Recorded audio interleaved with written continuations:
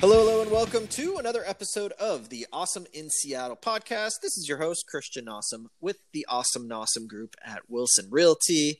I have with me my amazing co-hosts, the one and only Mr. Jason Saldariaga. Who, me?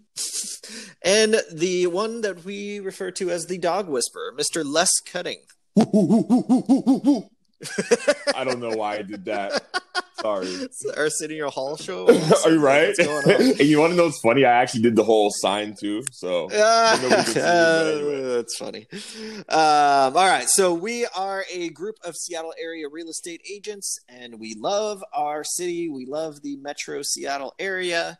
And today's episode is, we're expanding on something that we hear from clients a lot. And that is, we are not married, but we want to buy a house together. How do we do this? And that is what this episode is all about. I never thought it was that big a deal. I personally have done this. So it is what it is, and people need to know how to get it done. Before we get into that, though, I definitely want to make it clear.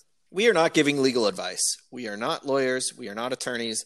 We are not giving legal advice in this episode. We are just talking about the different scenarios that we see a lot and giving some info that we have seen people do. And we just want to educate you about the different options out there. So it is always a good idea to consult with an attorney. Do not rely on us for this info. We're just trying to share what we know. Again, we have helped a lot of people do this, and this is really for those couples that are not married yet but are wanting to buy a house. Here are some of the ways you can go it. So, Jason, let's go into the basics real quick. Yeah, just a couple things before we dive deep. First off, this is not just for couples. So while we're going to focus on that, potentially a lot of what we discuss will also apply if you're just buying a property with a friend or a family member. So it's like multiple people basically buying. I think it's really important to acknowledge this because a lot of people get these two things mixed up: mortgage versus title. When you take a mortgage, you're responsible to pay that loan. You're committing financially to paying off that loan. Whereas title is separate. A lot of times they're combined because the same people are responsible for each, basically, or their name is on each, but they can be separate. Title refers to who owns the home. So in other words, I could buy a house for somebody else, for a person named Joanna, and Joanna could own title, but I could be financially responsible and have the mortgage in my name. Yep. All right. So while we are on the topic of finance, let's just get into financing. When two people inquire about getting a loan, so you go to your mortgage broker, and then he'll pull both your credit scores. So it could be a couple, or like Jason mentioned, it could be a friend, and he will pull your credit score. They're going to use the middle of the three credit scores. They're going to look at your debt to income ratio. And sometimes they're going to find that one of you is better positioned to get a better deal on a mortgage, and they're going to likely run all scenarios. So they're not just going to look at one person. They're just going to look at every scenario in which possible way, and they're going to figure out the best possible deal for whoever that is. Sometimes some couples, they choose to only have one person on the mortgage because it's a better deal, like I just mentioned. And that's pretty much it. Yeah. All right, so title. So again, title is who owns the house. There's a few different ways you can go about this. Sole ownership is basically one person owns the house alone. That's pretty cut and dry. Tenants in common is another form of ownership. That can be an unequal way of owning the house. So for instance, one person could say, I own 75% of the house, and the other person only owns 25% of the house. If one person dies, that share then goes to their heirs, like kids, parents, siblings. The reason you would set this up this way, or you could set this up this way, is, if one person paid a majority of the down payment, maybe they paid 75% of the down payment. That's why they set it up that way, 75-25. There's really unending number of ways you can go about setting it up, but tenants in common is one way. Another way is joint tenancy with right of survivorship. And that's when you own it equally, but if one dies, the property goes to the other person. I'd say a lot of times people go this route. But again, remember that you can be on title and not be on the mortgage. Let's talk about some prior agreements. So some couples actually make agreements prior to purchasing a house together. They're often called cohabitation agreements or living together contracts. These agreements often state who owns the property, who's responsible for paying the mortgage, taxes, and any other expenses that pop up. It also kind of answers what happens if someone has a loss of income or dies. I know it's a little morbid, but you do got to think about these things when you're buying a house and spending a lot of money together. It also says who will get the write-off on, all the benefits of owning real estate. There are a lot of tax write-offs. And remember that unmarried couples file separately. So only one person can write off the property on their return. And this is why it's important to set this up ahead of time. Again, have an attorney draft this all up if this is something that you're interested in. And if the agreement includes real property, which obviously real estate is real property, you must get this notarized. Otherwise, it really doesn't matter. All right, so let's get into name changing during a transaction. So sometimes couples, they buy a house while they're engaged, and obviously they don't have the same last names yet. And sometimes the home will close either after the wedding or right before. People wonder how they're going to change their names or like what it is. So it's pretty simple. If you want to change it before the transaction's over, escrow will have you sign a name affidavit, and it says, so-and-so will now be known by their new last name.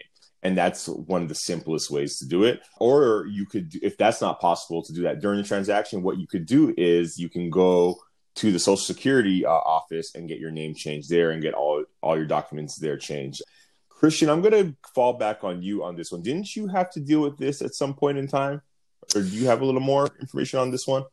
Yeah, I mean, we've definitely had a lot of clients deal with this in the past. I've personally dealt with this with my own wife, and it's really not that big a deal. The easiest way, again, like you said, is if you are under contract and then, the house closes while you're under contract, so you got to change your name. It's easy enough to just get one simple addendum written up and add it to the real estate contract that you have. It's very, very simple. It's not that hard. I've actually have clients right now that are actually going through the same thing. They started the transaction with me engaged, and now they're married, and we're still in the transaction. So they now share the same last name. So what we're going to do is we're just going to drop an addendum, change your last names, and we're going to keep it pushing. Yep. Easy. So I picked the short straw and get to discuss what happens if you break up. Yay! Everyone's favorite topic, I know. So, like Christian said earlier, we're not lawyers. This is not legal advice or anything of the sort. But, that said, if you do have a prior agreement, like Christian mentioned, some of the agreements people might have when they're purchasing property together, then that agreement likely dictates what happens to the house, to that property when you break up. That was most likely the point of creating that agreement in the first place. Usually what happens when a couple breaks up and they own a house together, it's very common that they sell the home and split the proceeds accordingly, or one person buys the other out because maybe they want to stay in the house or keep ownership in the long term. Now, if one person does buy the other person out, it's really important to ensure that the sole owner's name is part of the agreement. You don't want to be taken off title, but still have mortgage responsibility at the end of the day, because that's probably not what you had in mind when you split the property up. So just keep that in mind. Perfect. Well, let's talk about other states call this or have called this common law marriage, or even committed intimate relationships. And a lot of people have heard this. I've heard clients refer to this in the past, and that's where, you're a couple, you've lived together for numerous years, and, there's often other factors that have to be present as well. But after a certain number of years, the law treats you as a married couple, even though you might not be. Washington State actually doesn't have common law marriage, but they do have something called a committed intimate relationship. Now, again, we are not attorneys. Consult your attorney about all this stuff. Pretend like I'm not even telling you the truth. Verify everything with your attorney. That's not me. What I will say is that if you want to own property on your own and you have a partner that is living with you, there are a few ways to protect yourself from falling into this committed intimate relationship category.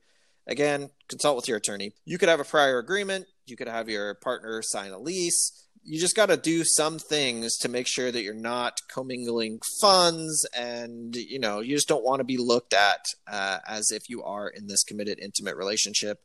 If you are going to consult your attorney, I'm sure they have a very simple way to make this clear. But that's definitely something that you need to pay attention to as well.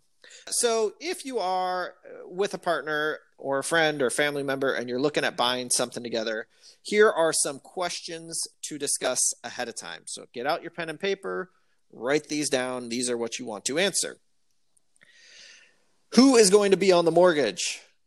Who will pay what amount of the mortgage?